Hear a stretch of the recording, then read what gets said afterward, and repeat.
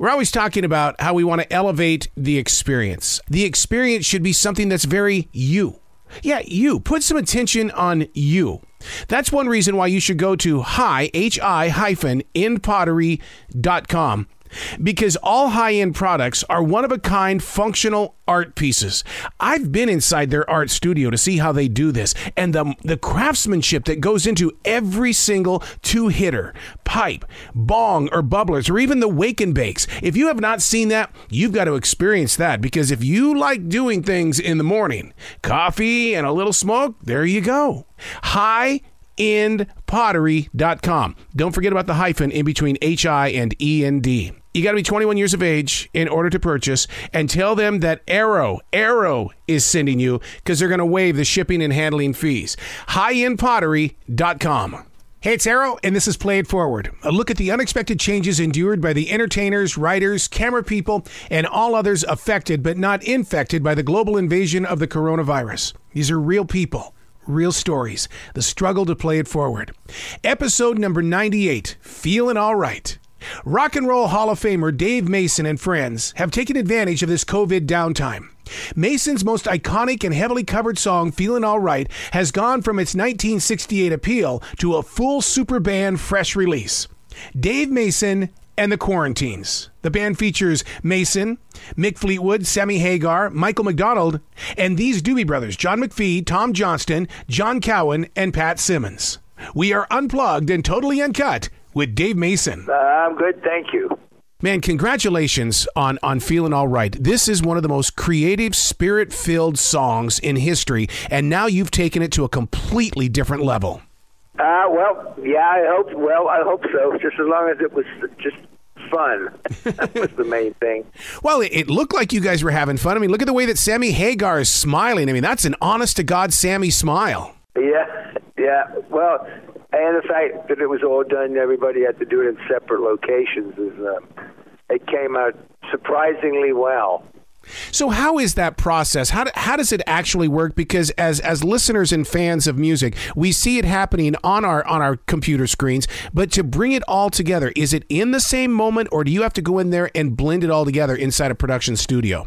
No, yes, eventually it has to be put. I mean, everybody's in. Nobody's doing all this stuff at the same time. To get that kind of quality is impossible. Technology has not progressed that far yet. So we have to basically. I put down a basic track of just me singing and an acoustic guitar first off, and then sent it to. Then went to John McPhee, who put some stuff on it, and Michael McDonald put his piano on it because they live near each other, and his vocal, and then the track got sent to Maui for Mick Fleetwood to put his drums on, and Pat Simmons is in Maui. And I think Tommy Johnson's somewhere up in Northern California, and Sammy's around the San Francisco area. So no, everybody's in separate locations. What's so fascinating about the new version of Feeling All Right is the fact that everybody's personality, from Michael McDonald and McPhee and Mick Fleetwood, it's all in there in one connected source of energy. You know, it's a song everybody knows and easy to do, and so for what we were doing and the purpose of what we were trying to achieve. I thought it was the appropriate way to do it, and there was room in there to do it the way we'd done it. Like me take a verse, Sammy sings a verse, Michael sings a verse, and then we sort of all share the last verse, and everybody's singing in the choruses. So it lends itself to be able to be done that way. Did you feel like a fan of music when you were watching Sammy and even Mick on the drums and things like that? Because, I mean, even though it's your song, it's your project, it's like, here are these people who've all had an impact on millions of lives connected together in this one song. Oh, no, it's great. I mean, the fact that they all agreed to want to do it in the first place was amazing. Yeah. Well, there's got to be other songs that you're going to be putting together. Do you feel that in your heart that so you can invite other musicians, or because it can't stop at one song? This is too incredible of a moment. Well, trying to gather up musicians sometimes is like herding cats, okay? So it's a little, I mean, right now this was just a one-off. I mean, and then I've got people saying, on my Facebook going, "Oh, this is great. When do we see the band? When do we see this band live?" Yeah. So, I don't know. I really honestly have no idea whether I'll be able to, pull this off again. It might be just a one-time thing, but who knows? I don't know. You got to talk to me about the strength of your voice. How have you kept it so preserved and so magical in a time when we're all losing our voices, but you haven't? Gosh, to be honest with you, I have no idea. I don't know. I'm just fortunate in that I have it, and I constantly. I mean, I work a lot, and basically, it's a muscle like anything else, and it needs to be used. So, but I guess in a lot of it, that I'm just fortunate. I mean, the voice is still intact, but the knees are starting to get a little painful. So now you've watched this song grow in so many shapes since 1968. As that creator of the song and the originator, what's that journey been like for you to see it go through this journey? Oh well, it's amazing. I mean, the song is. I mean, basically, the song really. The song really took on the life it took on when Joe Cocker did it. I mean, the point about the song is what probably people don't sort of realize at this point is really the song is the title's got a question mark to it. It's a question, and the song's about not feeling too good myself. That's what the song's about. And it comes at such a perfect time because we all know what's going on with the coronavirus and everything else. And now we've got the events that have happened over in Beirut. This is such a pick-me-up, but at the same time, it's also a healing song. Well, I hope so. I mean, that was just the basic, doing it together with all these guys was a way of just, putting a little something out there just to maybe, break up the day, put a smile on people's faces, especially with the video. For those that haven't seen the video, I mean, it's really seeing it being done is what has the most impact. Did you do a video on the side to where we can go back in there and watch as you guys did the individual shots and stuff like that? Like an outtake kind of tape so that we can just watch all that magic come together? Oh yeah, it's out there on it's on my YouTube channel for one thing, or you just go to DaveMasonMusic.com. My website's DaveMasonMusic.com. Just go to there, and it's posted right on there. Yeah. Speaking of your website, we've got to give some love to Rock Our Vets, because a lot of our vets right now, I just talked about this on iHeartRadio this morning, that people that are feeling uncertainty and people that are being challenged, go sit down with a vet. They've been taught and they've learned how to work through those mountains. How can we give some love to Rock Our Vets? Well, a friend of mine had this charity running for a few years, and we're just a small, charity, but we're all volunteer. This basically, I have a dear friend, Ted Knapp, on the East Coast, that basically runs this, and there's some other musicians that have lent the support. But basically, yeah, we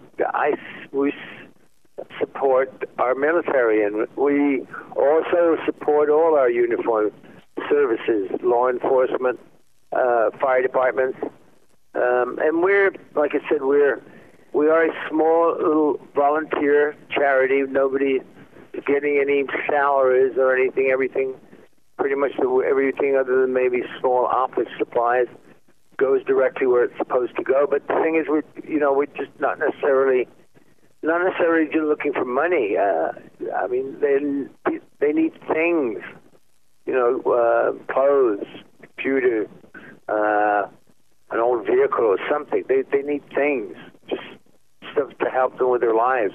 And we tried to fill a vacuum that unfortunately exists, which is a shame that the country basically itself doesn't take care of these people. What I love about the story is that Colonel Oliver North sat down with me one day and he says, you're not a broadcaster, Arrow, until you start sharing the stories of the vets. And then to hear about Rock Our Vets, it's like, this is exactly what North was telling me about in the way that we need to be there for these vets as they have been there for us. Oh, yeah. Well, I've always been supportive. I mean, I am born in 1946. I'm English. And my father was in the first 1914-18 war. My half-brother was driving tanks in North Africa. And, and if they hadn't have been there, I'd be out there wearing lederhosen and have a oompa band. So would you say that that's where the soul in your music arrives from, because of growing up through that period, that you were able to turn those moments into music, which then get inside people's hearts? I don't know if it's specifically just that. I think you have to have a I think no matter what you do, you have to have a passion for it in order to be successful with it. So I had a passion for it, and of course we. Coming out of something like that, though I was born at the end of it, 46. But, you're coming out of a Second World War, and then suddenly there's, rock and roll. And that's all, and all of that, jazz, rock and roll, gospel, this is all uniquely American music.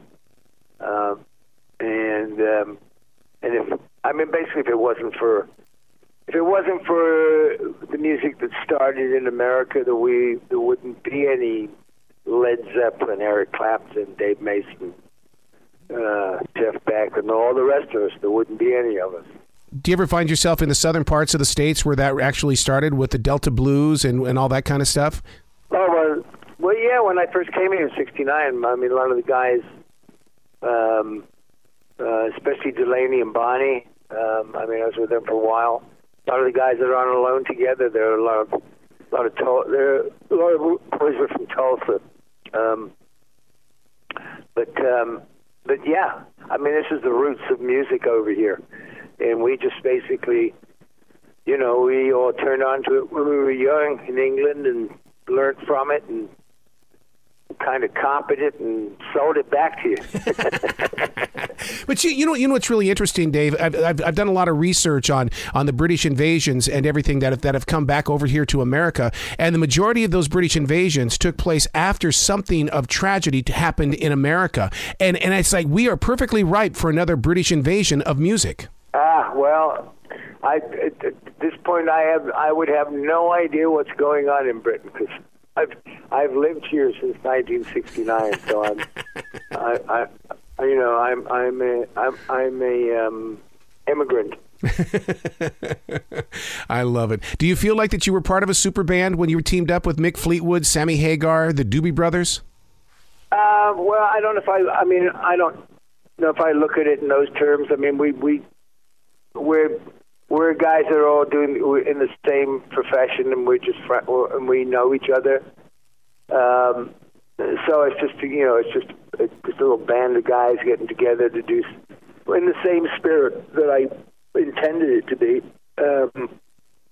which is basically the same reason everybody else did it. It was basically just it would be fun to do it and put it out there and collectively do it. Well, I'm glad you gave yourself permission to do it because there really is a positive energy about it, and then listeners now can take it forward and push it forward. Yeah. Well, that's the intent. Please come back to this show anytime in the future. The door is always going to be open for you, Dave. Well, thank you. I appreciate it. You bet. Be brilliant today, okay, sir? All right, you too. That's Play It Forward. You can listen to other conversations just like this one on 3 different podcasts, Like It's Live, Unplugged and Totally Uncut, and View from the Writing Instrument, all found on every digital platform.